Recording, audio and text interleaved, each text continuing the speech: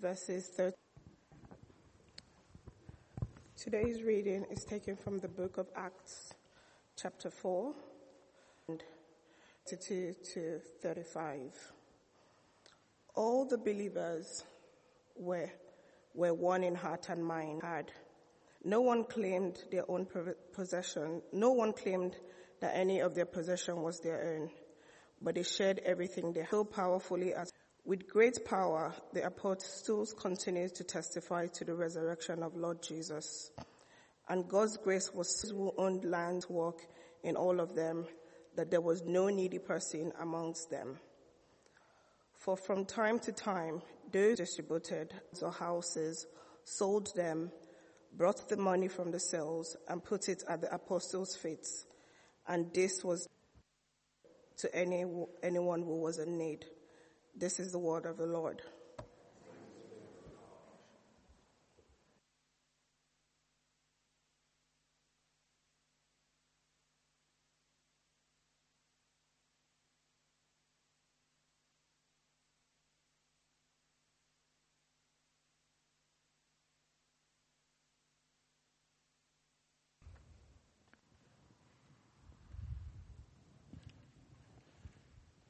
Good morning. 120. Imagine you are a group of 100 festivality followers of Jesus, perhaps like our numbers here today. At Accept Jesus event, one of your leaders preaches a sermon, and 3,000 people, 5,000 Jesus as their Lord. Shortly after that, the number has grown to about 2,000 plus men and women. 5,000 men plus women and children, sorry. What would you do with us? It's a wonderful challenge, but imagine it. Just imagine it today. In the earth, what would we do? Anyway, today we start a series on life in the early church, using the early chapters of the book of Acts as our source material. The day of Pentecost, the author of the book, Acts, Luke, tells us in chapter 2 that on the day and when Peter preached his message of repentance, 3,000 people responded to that message. Developed then added to the group of believers. Later in Acts chapter 4 verse 4, as the followers of Jesus believed grew a new way of life, it says, but many who heard the message believed, so the number of men who were in Acts to about 5,000. What was this new way of life? And to chapter 2 verse 42 it says, they devoted themselves to the apostles' teaching, the fellowship, to the breaking of bread, and to prayer. Here we see those who believe 4 marks of the early church. The apostles' teaching, the common life on this believed, the breaking of bread, and the prayers. In commenting on Tom wrote his book, Acts for Everyone, the former Bishop of Durham and leading New Testament scholar, Separate the Right, or N.T. Wright, says this: these 4 go together. You can't even to teach them or leave one out without damage to the whole thing. Where no attention is given to the world and to constant, lifelong Christian learning, people quickly revert to social pressures, view or mindset of the surrounding culture and end up with their minds shaped by whichever social are most persuasive, with Jesus somewhere around as a pale influence or memory. Where people ignore the common life of the Christian family The technical term often used is fellowship, which is more than friendship, but not less. They become isolated and often find it difficult of bread, stay in a living faith, where people no longer share regularly in the break of Jesus, as the early Christian term for the simple meal that took them back to the upper room in remembrance of Jesus we have remembered this morning. They are failing to raise the flag which says Jesus' death and resurrection are the centre of everything. And whenever people do all these things but neglect prayer, they are quite simply forgetting that Christians are supposed to be heaven and earth people. We can share. Prayer makes no sense whatever unless heaven and earth are designed to be joined together. And we're in that already.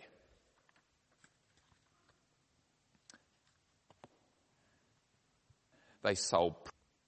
Acts 2 also records that all the believers were together and had everything in common, property and possessions, to give to anyone who had need.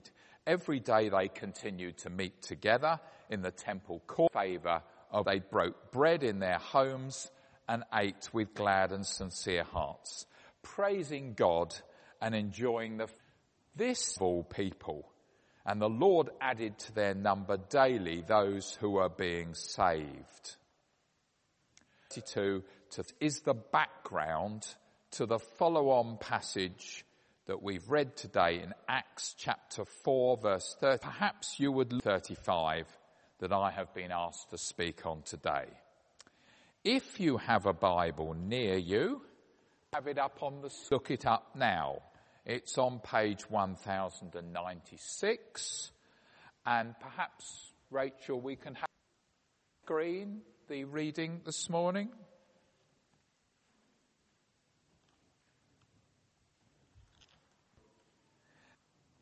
Thank you. So page 1096, or look at the screen. And this passage starts with the statement, all the believers were one in heart, at one mind. Isn't that a wonderful thing? What does it mean? Through the level, it could mean that everyone who believes in Jesus as their Lord and Saviour is united, if you like, that belief with everyone else who shares that same belief. All one in Christ Jesus. You are. Galatians 3 verses 26 to 28 puts it this way.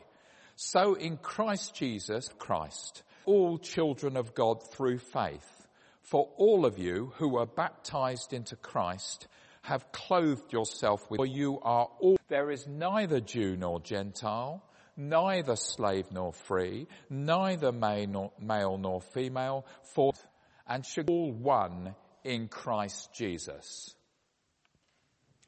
This in itself is profound. Whatever nationality causes us to pause when we think about how we relate to fellow Christians of what the statement or denomination.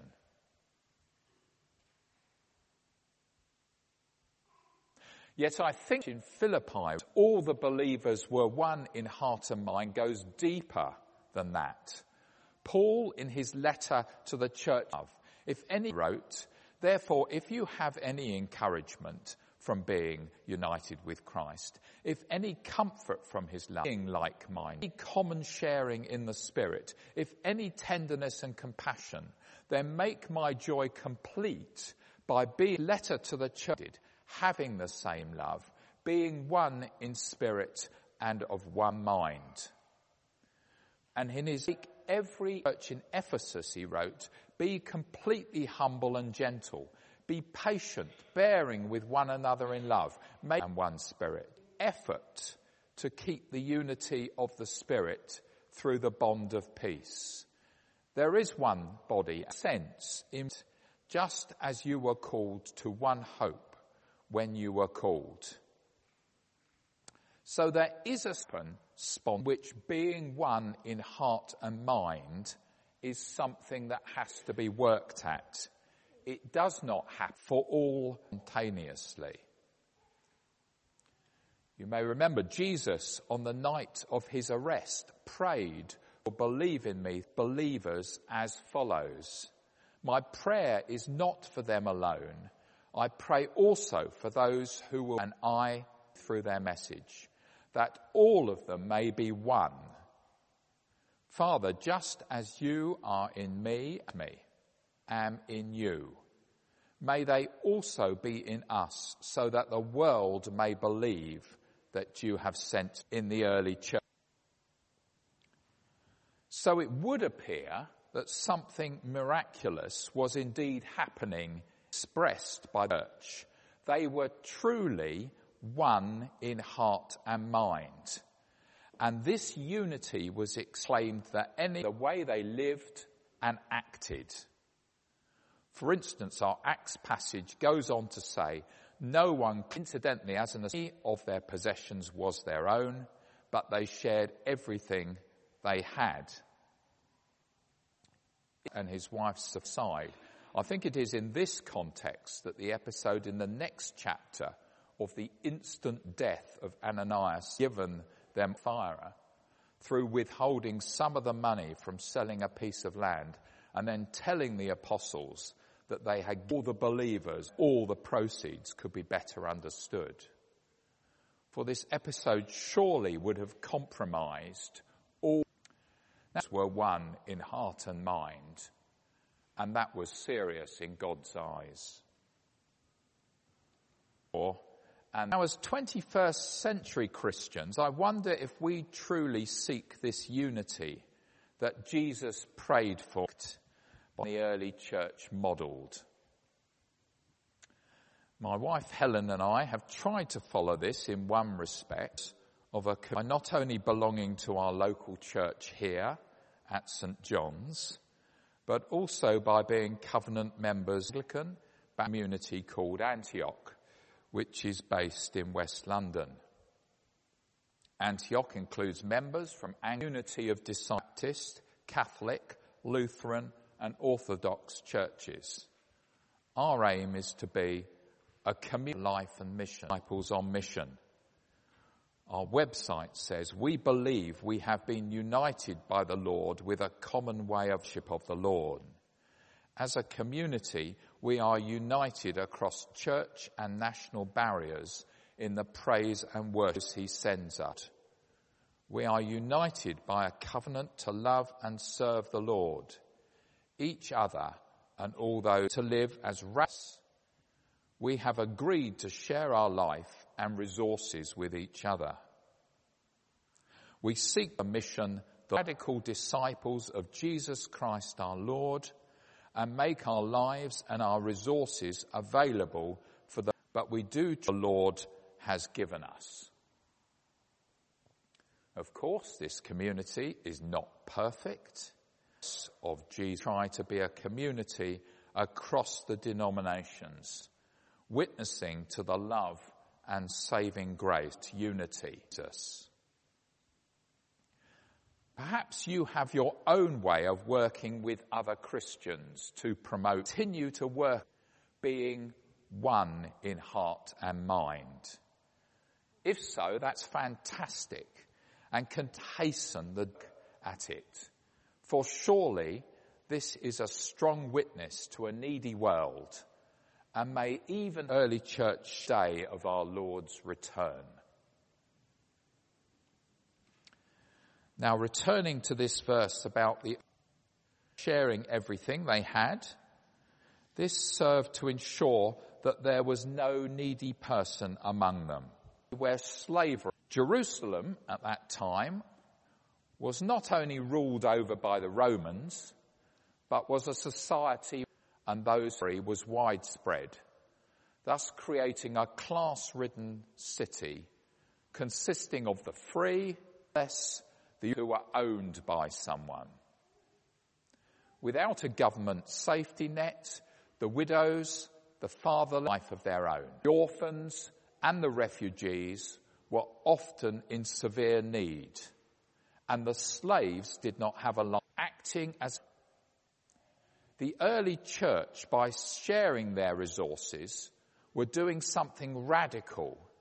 Temple author, a true covenant community of God, in contrast to the hierarchical, self-serving, still have opportunities of the time, and this was a strong witness.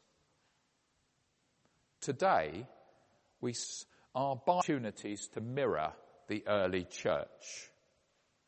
Through our small groups, our connect groups, or in Bible study and prayer groups, we can support each other, including those who are struggling financially or are emotionally or spiritually. By sharing our resources of money or time, that no one in physical gifts of hospitality or cooking or DIY skills, we can ensure that the healing in our church is in need.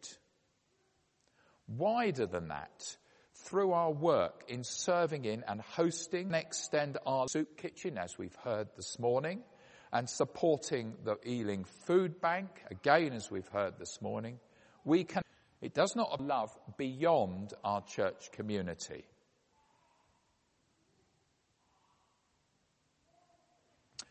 But it does appear that the early church sold all their homes, for it says that they met in their homes to break bread. Were laid, as say in verse 34, that some lands or houses were sold from time to time, and the money from the sales, the verse beyond, at the apostles' feet, and distributed to anyone who had need. In verse 36, Barnabas, that reading, we even see a person named Joseph, a Levite from Cyprus, whom the apostles called, do exactly this when he sold a field and put it at the apostles' feet. Followers. However, in case we think that the early church was just about looking after their can I draw your attention to verse 33, which says, with great power, early apostles continued to testify to the resurrection of the Lord Jesus. The apostles were here in verse 2 of this same chapter. It says that the Sadducees were greatly disturbed because this was a teaching the people, proclaiming in Jesus the resurrection of the dead. The Jewish powerful message, but why were the Sadducees disturbed? Well, the Sadducees were the believe in aristocrats who ran the temple in Jerusalem, and they, unlike the Pharisees, did not in the resurrection from the dead. Hence, the radical message from the apostles very much threatened the book of Acts status quo. And it is this that fueled their opposition that we see building up in the rest of to that. This was a radical message offering a different covenant community which the Jewish authorities offered. And still it is today that not the message of the resurrection of the Lord Jesus is so radical, so amazing. Not only does it change lives, but it also threatens some of the religious authorities, resurrection, maybe even the political authorities of today. Again, as Tom Wright says, woe always was a radical, dangerous doctrine, an attack on the status quo which declared and a threat to existing power structures. Resurrection, you see, is the belief restores that the living God is going to put everything right once and for all, is going to restore all things, to turn the world the right way up at last. That is why the message of the resurrection of the Lord Jesus is one that we should share in Christ, should proclaim, should teach, and should preach. New life from the dead, for Christ Jesus has triumphed over sin and death through his death and his resurrection forever. This is the radically different message that we have, and one that can change lives. Let's not forget, this is the good news.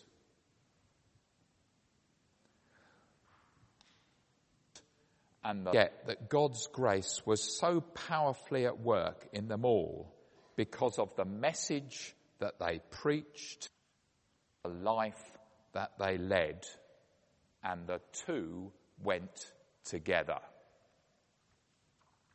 Firstly, so in conclusion, what can we learn from this passage today about the early church? Called to do, if we can try to be one in heart and mind with our fellow Christians. This is difficult if we don't know them very well, and so that is why small groups are important in a church of our size. Able to get to know, and whilst it is lovely to chat to each other over refreshments at the end of each service, we are rarely a study group or know people very well that way. That is the value of the small group, the connect group, the Bible daytime and prayer group. So if you aren't in one of those groups, why not join one? We have Nina in the church evening ones, even ones after our midweek service on Wednesdays. Have a chat with Sam, or let me that you office know, or talk to another church leader. Secondly, is there some way, and see if he could help a fellow believer that you know? Why not offer it up to the Lord in prayer? Need. He puts someone on your mind, or that God puts a believer in your path who has a strong... I came across this verse yesterday from Proverbs. A brother helped is like friend city. Thirdly, can you help people on the today about of the church by helping with the soup kitchen team once every few weeks? Paula has told us too for the food how we can do that, and I'm sure she's delighted to speak to you at the end of the service. Or providing fit to put the food bank. Jane's explained that the list of needed items for June is by the church door, together with a basket of Christians in. Fourthly, let's keep in mind the unique message we have as cook about the death and resurrection of Jesus and the new life that God offers us as a result. Not come. Opportunity this week to share that message with someone and pray for a good out to play in. Maybe God wants to grow his church here at St. John's, and maybe you have a part in that too. And to God be the glory. Amen.